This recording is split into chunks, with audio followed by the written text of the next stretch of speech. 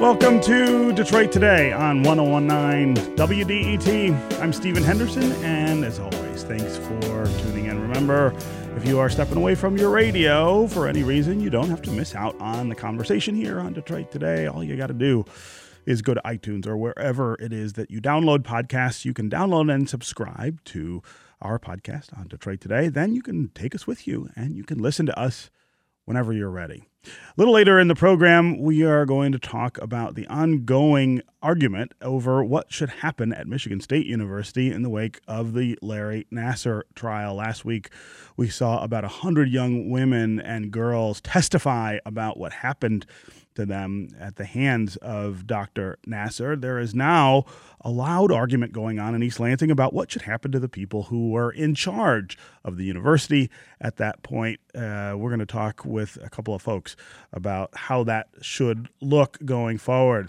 But first, we're on day 3 of the partial federal government shutdown. Members of Congress are still trying to hammer out a deal to fund the government, at least for a short period of time before all this comes to a head again. In the meantime, tens of thousands of federal workers are sitting at home this morning and waiting to go back to work. And it leaves a lot of folks wondering about the state of government programs they depend on. What will this mean for people right here in Michigan? In a little bit, we're going to talk with Congressman Dan Kildee, a Democratic congressman from Flint Township, represents the 10th district here in Michigan in Washington.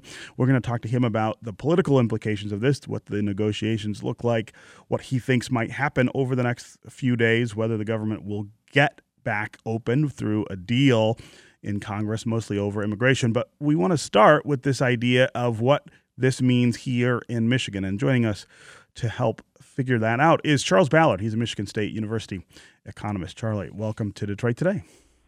Thanks for having me again. Good to talk to you. Sure. So I always caution people who say, well, you know, the federal government, it's important, but it doesn't really affect people's lives the way that local governments do, state and municipal governments, that there's not that much to notice when the federal government's not operating. I always say you're not thinking about all the things that the federal government does. Talk about some of the things that are not functioning today because of this shutdown. Well, let me first talk about some things that we do know are functioning. The blue-shirted Transportation Security Administration folks at the airports, they are working, although they are working without pay. Active duty military are working. Border security is working. A lot of things we're absolutely sure they're going to continue. Then I think there's a whole lot of things that are sort of in a gray area where, look, if this thing gets fixed today, you will have had a lot of federal workers who missed one day. That is not going to cause enormous disruption. Sure. But the longer it goes, the more it will have an effect. Let me give you an example from 5 years ago of something that had an effect at Michigan State University and also at University of Michigan and any other place that has research grants. Right. Those research grants are administered by the National Science Foundation, by the National Institutes of Health, and other organizations. And when the civilian employees at those places got furloughed, all sorts of nuts and bolts, processing of payments, paperwork, making sure that all of the appropriate boxes have been checked, all of that ground to a halt, and it caused huge disruption at U of M and MSU. So that's one example of something that would make a difference. I think if you want a visa or a passport, you might have trouble getting those processed. There are a lot of things that the federal government does, as you say, that ordinary citizens are not necessarily aware of. Yeah. And then there are some economic implications of, at least for a prolonged shutdown. If this were to go on for a few weeks, for instance, the federal government is part of the economy, and shutting it down has an effect on the other parts of the economy, right? Absolutely. I mean, if we go long enough that we're talking probably something in the order of 800,000 federal employees who, if this keeps on going on, they'll get to their next pay period and they won't get a paycheck. Right. Well, that means they're going to have to dig into their savings. They may not. They may have to put off some expenditures. They were thinking of buying something, but gosh, now we got to stay home and eat rice and beans. That will ripple through the rest of the economy as the retailers who they would otherwise have gone to will see their business shrink, and then those retailers may have to lay off people. If it goes on for long enough, that could, first of all, it could cause devastation to the individual federal employees. And obviously that's most important in District of Columbia, Maryland, and Northern Virginia, but there are federal employees here in Michigan. Right. And then the longer it goes, the more those ripple effects will work their way through the economy. It could eventually, if it goes on for long enough, be big enough to slow down the economy somewhat. Right. Right. This is Detroit Today on 101.9 WDET. I'm Stephen Henderson. My guest is Charles Ballard. He's a Michigan State University economist. We're talking about the federal government shutdown, what effect that will have on people here in the state of Michigan. What are the things that may not function because the government is at least partially closed? This is the first weekday, business day, that the government is shut down. It closed on Saturday morning after congressional leaders failed to reach a deal over immigration and some other issues. How could this shutdown affect your life? Are you a federal employee?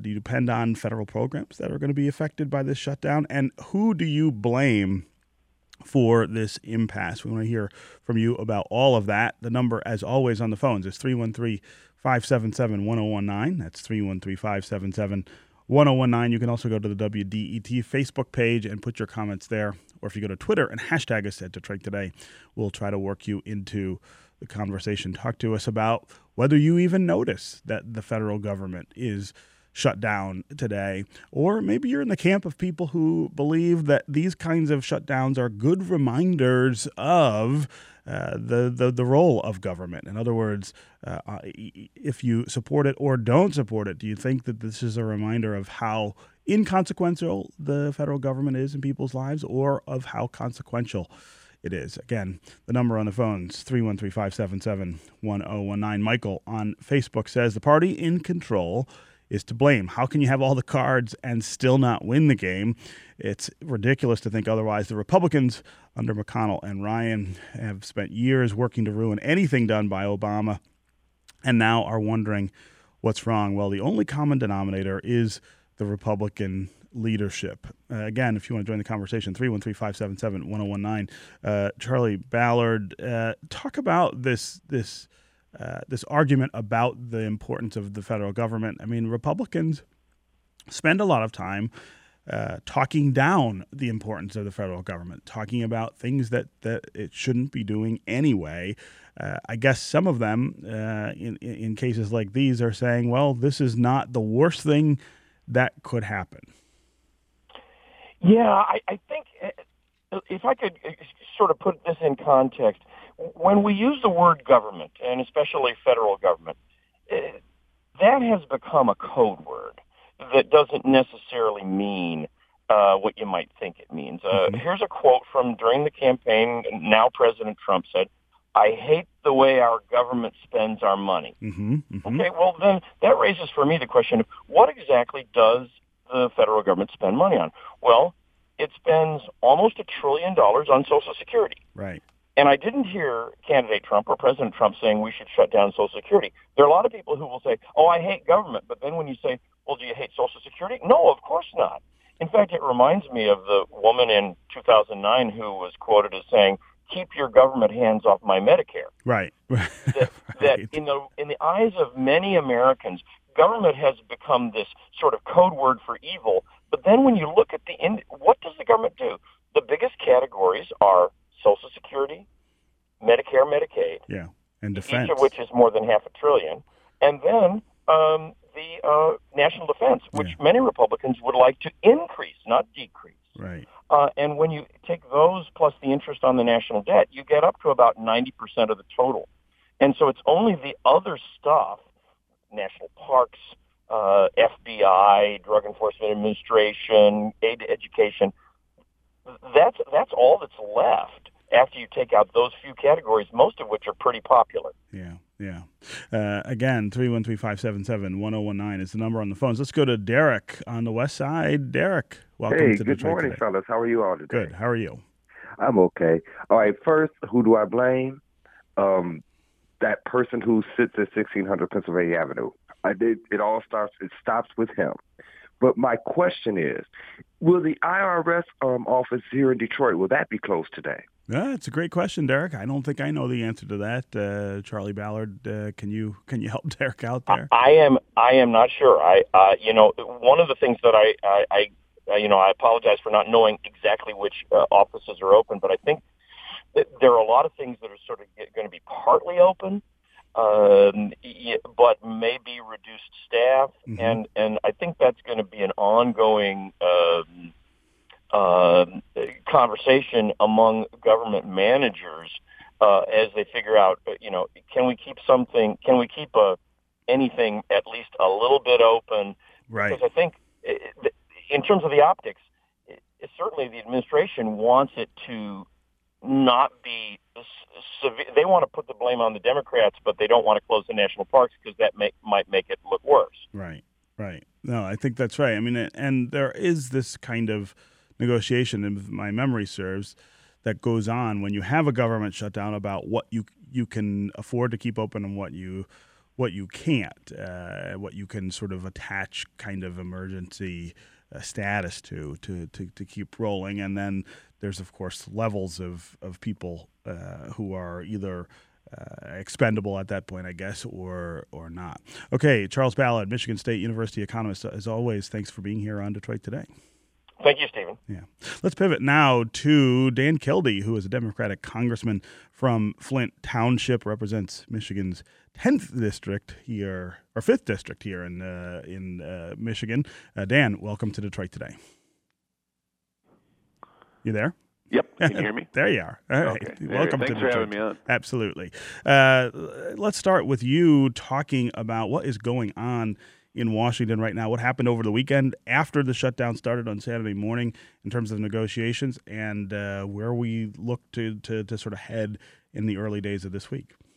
Well, there have been negotiations, pretty much ongoing. Unfortunately, the negotiations which got really close to resolving this question blew up when what the president had agreed to with the Senate Minority Leader Schumer was essentially ended by one of the people in the White House. The real problem we have here is that there's negotiation happening between reasonable people on both sides of the partisan aisle, but the way the Republican leadership in the House and the Senate and in the White House have operated is to give a veto authority to the most extreme voices. Right. So, for instance, Stephen Miller, who is this young member of the president's staff in the White House, basically gets to veto any deal that elected representatives work out from the White House point of view.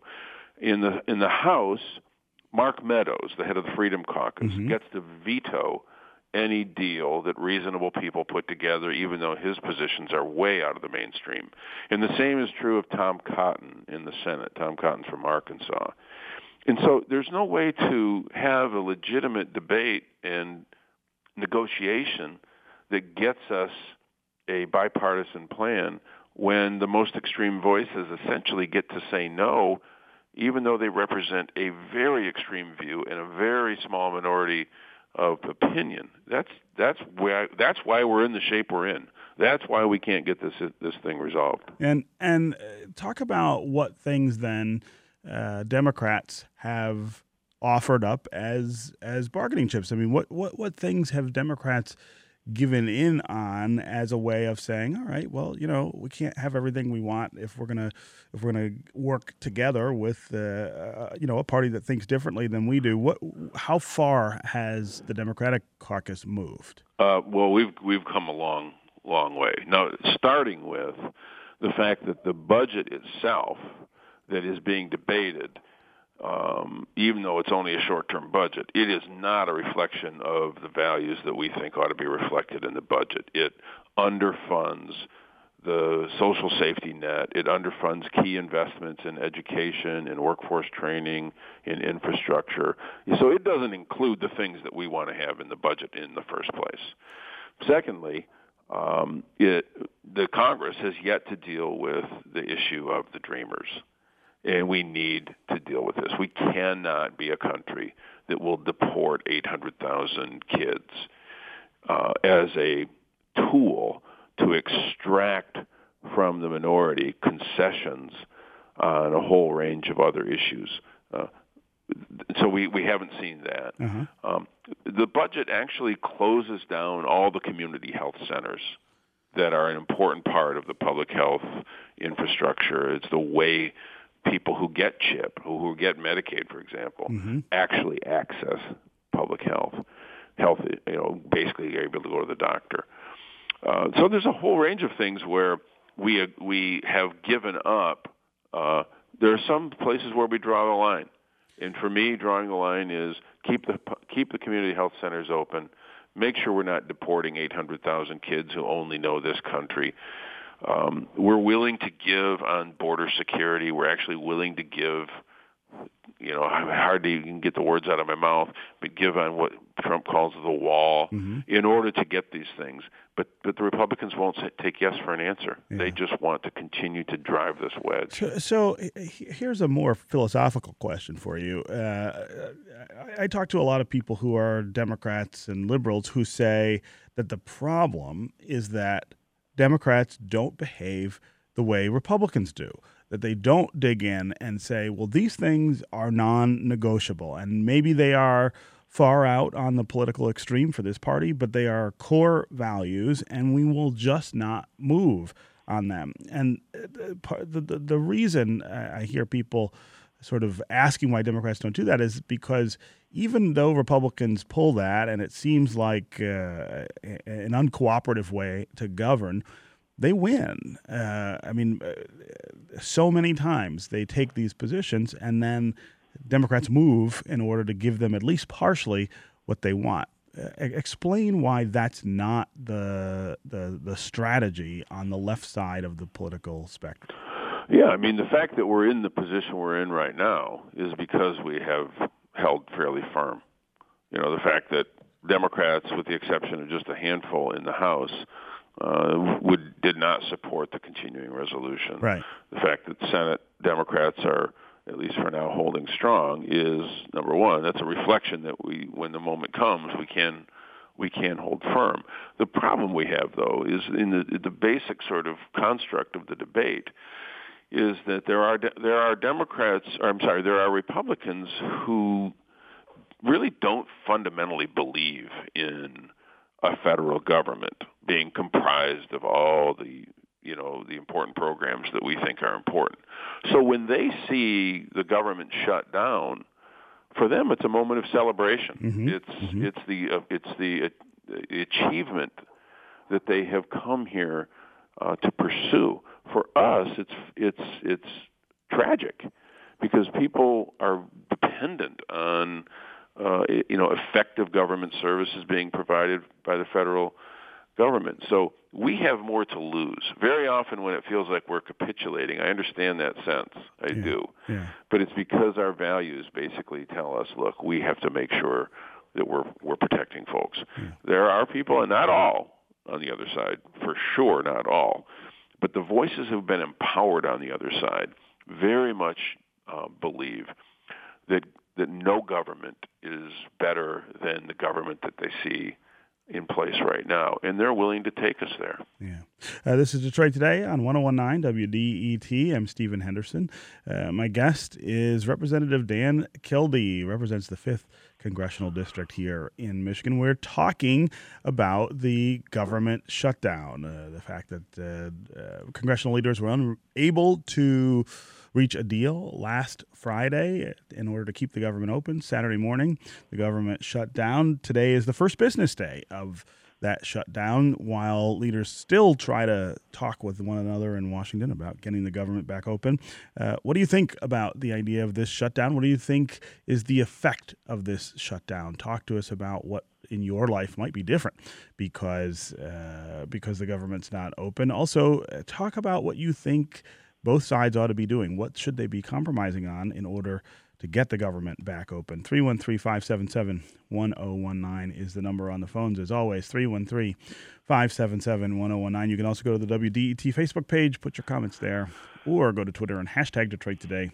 We'll work you into the conversation. Beth on Facebook says they have all failed. None of them get the job done.